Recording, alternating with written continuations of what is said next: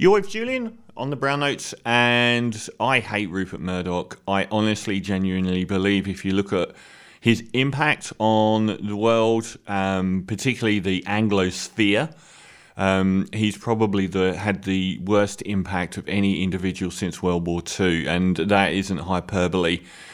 I mean, if you want to look at the impact he's had, have a look at the recent election in New Zealand where they have a landslide for Jacinda, and have a look at the Murdoch countries, America, the UK and Australia, who have three of the worst leaders in history in Trump, Boris and ScoMo.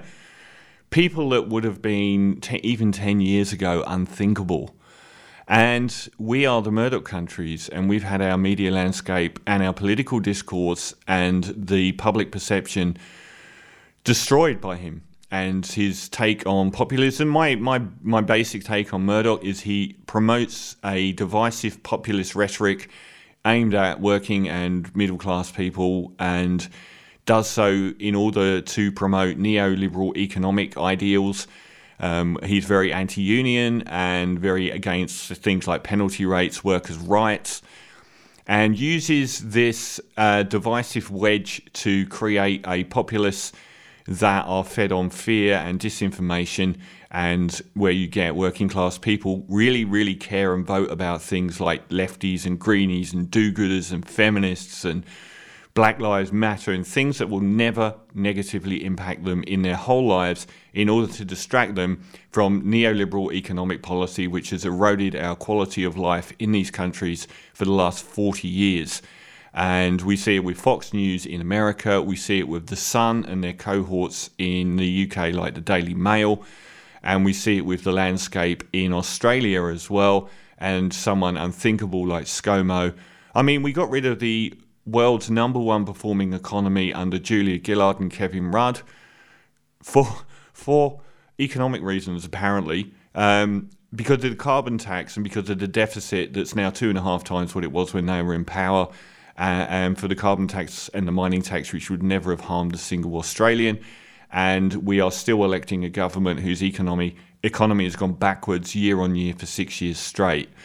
The impact, like Jacinda said, she would never have got into politics if she lived in Australia, and that speaks volumes about how their political discourse hasn't been toxic like ours is. Kevin Rudd, the Prime Minister who once courted the Murdoch press and fell foul of them after a while, as always with Murdoch, he will ditch the Tory, the Liberal, the Republican when he feels it's time, and he feels that there's no possibility of them getting in again. We saw that with him jumping on top of Tony Blair's Labour Party in the UK and co-opts the Labour Party to do his bidding. He certainly co-opted Kevin Rudd's Labour Party and Tony Blair's, and then turns on them, make sure they can't achieve anything while they're in government by making the public focus on these tiny issues that have no impact on them. Immigrants, and the refugee crisis, the carbon tax, the mining tax, and this time franking credits. All of these things, plus a multi-decade attack on climate change and action on climate change. All of these things have had a very detrimental effect on our countries. And Kevin Rudd's launched a petition. I'll read it out. You can find it very easily online.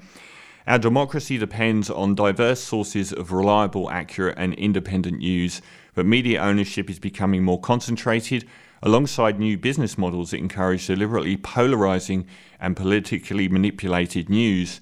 We're especially concerned that Australia's print media is overwhelmingly controlled by News Corporation, founded by Fox News billionaire Rupert Murdoch, with around 2/3 of daily newspaper readership. This power is routinely used to attack opponents in business and politics by blending editorial opinion with news reporting. Australians who hold contrary views have felt intimidated into silence. These facts chill free speech and undermine public debate. Powerful monopolies are also emerging online, including Facebook and Google. We're deeply concerned by mass sackings of news journalists, digital platforms impacting on media diversity and viability, Nine Entertainment's takeover of the Melbourne, Age and Sydney Morning Herald, News Corp's acquisition and then closure of more than 200 smaller newspapers, including our own local Manly Daily, undermining regional and local news, attempts to replace AAP Newswire with News Corp's alternative, and relentless attacks on the ABC's independence and funding. Professional journalists further have legitimate concerns around unjust searches, potential prosecution, whistleblower protection, official secrecy, and dispute resolution that should be comprehensively addressed. Only a Royal Commission would have the powers and independence to investigate threats to media diversity and recommend policies to ensure optimal diversity across all platforms to help guarantee the nation's democratic future. We therefore ask the House to support the establishment of such a Royal Commission to ensure the strength and diversity of Australian news media. It closes on November 4th, so you've still got about 2 weeks to go, and it's immediately got 350,000 signatures. I really hope they take this baton up in America and the UK, because unlike Australia, in the UK, if a petition reaches a threshold, it has to be debated by government.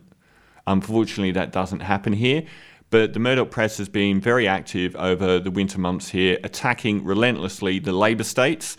Daniel Andrews has come in for a right royal kick-in. Meanwhile, Gladys is a saint and can do no wrong. And it's worth following Kevin Rudd's Twitter feed, because he's providing a lot of real-time examples of what he's talking about, especially with regards to the treatment of Gladys and the treatment of Dan Andrews. It's absolutely shocking how bad they are. And they promote right-wing whack jobs like Hildebrand and Andrew Bolt, Piers Ackerman, and they have Sky News Australia, which gets an inordinate amount of coverage given that no one really watches it. And he also operates mastheads like The Australian, which have lost money for years, not because of his business acumen, but because of his political ideology. These are not making money.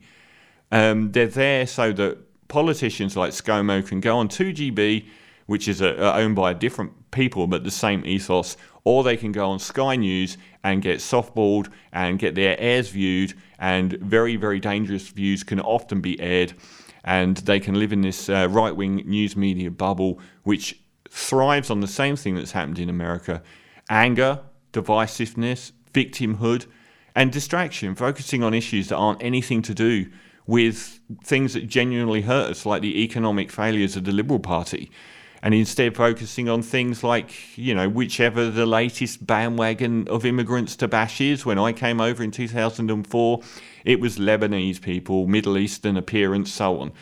And now it's African gangs. And the Murdoch press is always at the forefront of these things, and they can't help but bash unions and penalty rates every chance they get. And New Zealand elects someone like Jacinda Ardern with a landslide victory. And around the same time, we've got the Murdoch press and their acolytes, particularly even in like Channel 7 and Channel 9, promoting the notion that if you earn $180,000 a year, you're not rich. It's amazing how often he gets the working class to go into bat for the wealthy against their own interests and to vote against their own interests. I see there's a bit in The Guardian as well. A week ago, Rudd launched a petition to the federal parliament calling for a royal commission into News Corp's conduct in Australia and its overwhelming control of print media. The present Conservative, Liberal and National Party coalition is generally seen as beneficiary of the Murdoch press's dominance, and the Labour opposition leader Anthony Albanese has distanced himself from the petition. What's Rudd hoping to achieve? When he was Labour, he says he courted Murdoch, visiting him in New York in the lead up to 2007. As a Prime Minister, he said he tried to manage the egos of Murdoch's editors, including Chris Mitchell, who was then the editor-in-chief of News Corp's flagship national newspaper, The Australian. Now he hopes the petition will spark a national conversation that will make it possible for a future government to act, but admits it's a long game. Obviously, the beneficiaries of the Murdoch protection racket, the Liberal National Party, won't do that, Rudd says. It will take some time to convince the Labour Party that it's in their interests as well. That will be influenced directly by the volume of public support. Australia has the most concentrated media ownership in the Western world. News Corp owns about 70% of Australian newspaper circulation and has a monopoly in some states. It also owns 24-hour news channel Sky News Australia, which in its evening lineup increasingly resembles Fox News in the US. It's stacked with right-wing commentators, climate change deniers and advocates for lifting all coronavirus-related restriction. Why now? His home state of Queensland goes to an election at the end of the month. A federal election is likely next year. He launched a petition without consulting the Labour Party. Rudd says bias is getting worse in Queensland in the lead up to the 31st of October poll. Labour's been subjected to what he calls a rolling campaign, every story, every edition of every newspaper. In the state of Victoria, which has been battling a second wave of coronavirus, the Labour government's lockdown restrictions and handling of the pandemic have come under attack, with the tabloid Herald Sun describing the Premier, Daniel Andrews, as Dictator Dan. Former Liberal Prime Minister Tony Abbott's Chief of Staff, Peter Credlin, now a Sky News commentator, attends Andrews' media conferences and engages in trenchant exchanges that have gone on for 15 minutes at a time, all live streamed. He is the biggest disaster for our way of life because he has allowed economic paradigms like economic neoliberalism, attacks on workers' rights, attacks on environmental legislation, all to be continually stymied. Any progress in any of those fields is constantly under attack, and he distracts the public by making them focus on franking credits in the last election. Wow, that was cost more than, I think, $15 billion a year to give tax breaks to usually very, very wealthy retirees and who haven't paid tax on that money. And they get a tax return that is really hammering the economy. And we thought more about those poor, rich, old people than we did about young people having their penalty rates cut. We're now seeing things like job seeker being reduced, whilst people on $180,000 a year have their income defended as not being rich so they can have more tax breaks. The Murdoch press has made us into an angry populace, an angry and stupid populace, where we focus on things that we know from empirical evidence have no impact on our lives, but are taught that are eroding our way of life. If you want to look at eroding our way of life, neoliberal economics has meant an entire generation of people in Australia will never own their own home and find it impossible to have children for financial reasons. How is that not eroding our way of life? Whether immigrants come into our country or not, it's happened since time memorial. It's happened in waves, and it's never resulted in a negative paradigm for Australia. But it makes people angry that this incredible way of life that the Liberal Party are helping dismantle, to the extent where we no longer have communities, we don't know our neighbours, we can't afford to live, can't afford to have families, can't afford to own our own home, but we care about lefties and greenies and do-gooders and feminazis and Black Lives Matter being evil and Antifa being evil, and you get a lot of very right-wing populist opinion being promoted as though it's mainstream, and a lot of very angry talking heads, and a lot of lies, a lot of lies, a lot of misinformation on issues that goes unchecked, and a lot of scared politicians, either scared or like ScoMo, are prepared to ride that bandwagon. And we now have a cabal in Australia of the Murdoch press, the 2GB and their acolytes, and the Liberal Party, who seem as one co-joined whole. And it's not for the benefit of this country. And we can look across the ditch at New Zealand and see what a Western English-speaking country without Rupert Murdoch can achieve. So I hate Rupert Murdoch. Sadly, when he passes, it won't change anything because his son, who's going to take over, is apparently an even bigger right-wing ideologue than he is. If you look at something like the Gulf War, Fox News and Murdoch were instrumental in the Gulf War, in the war in Iraq in 2003 happening in the first place. He was on the phone all the time to Tony Blair to get Tony Blair to throw Britain behind it, even though most politicians on the Labour Party, which Tony Blair ran, were completely against going to war in Iraq. He managed to get his way, and if Britain hadn't supported George Bush going into Iraq, it's possible it wouldn't have even happened because there would have been no coalition of the willing. He is a pernicious, wicked man, and his impact on our society is dangerous, and I really hope this position succeeds and is a long game. They attack the ABC.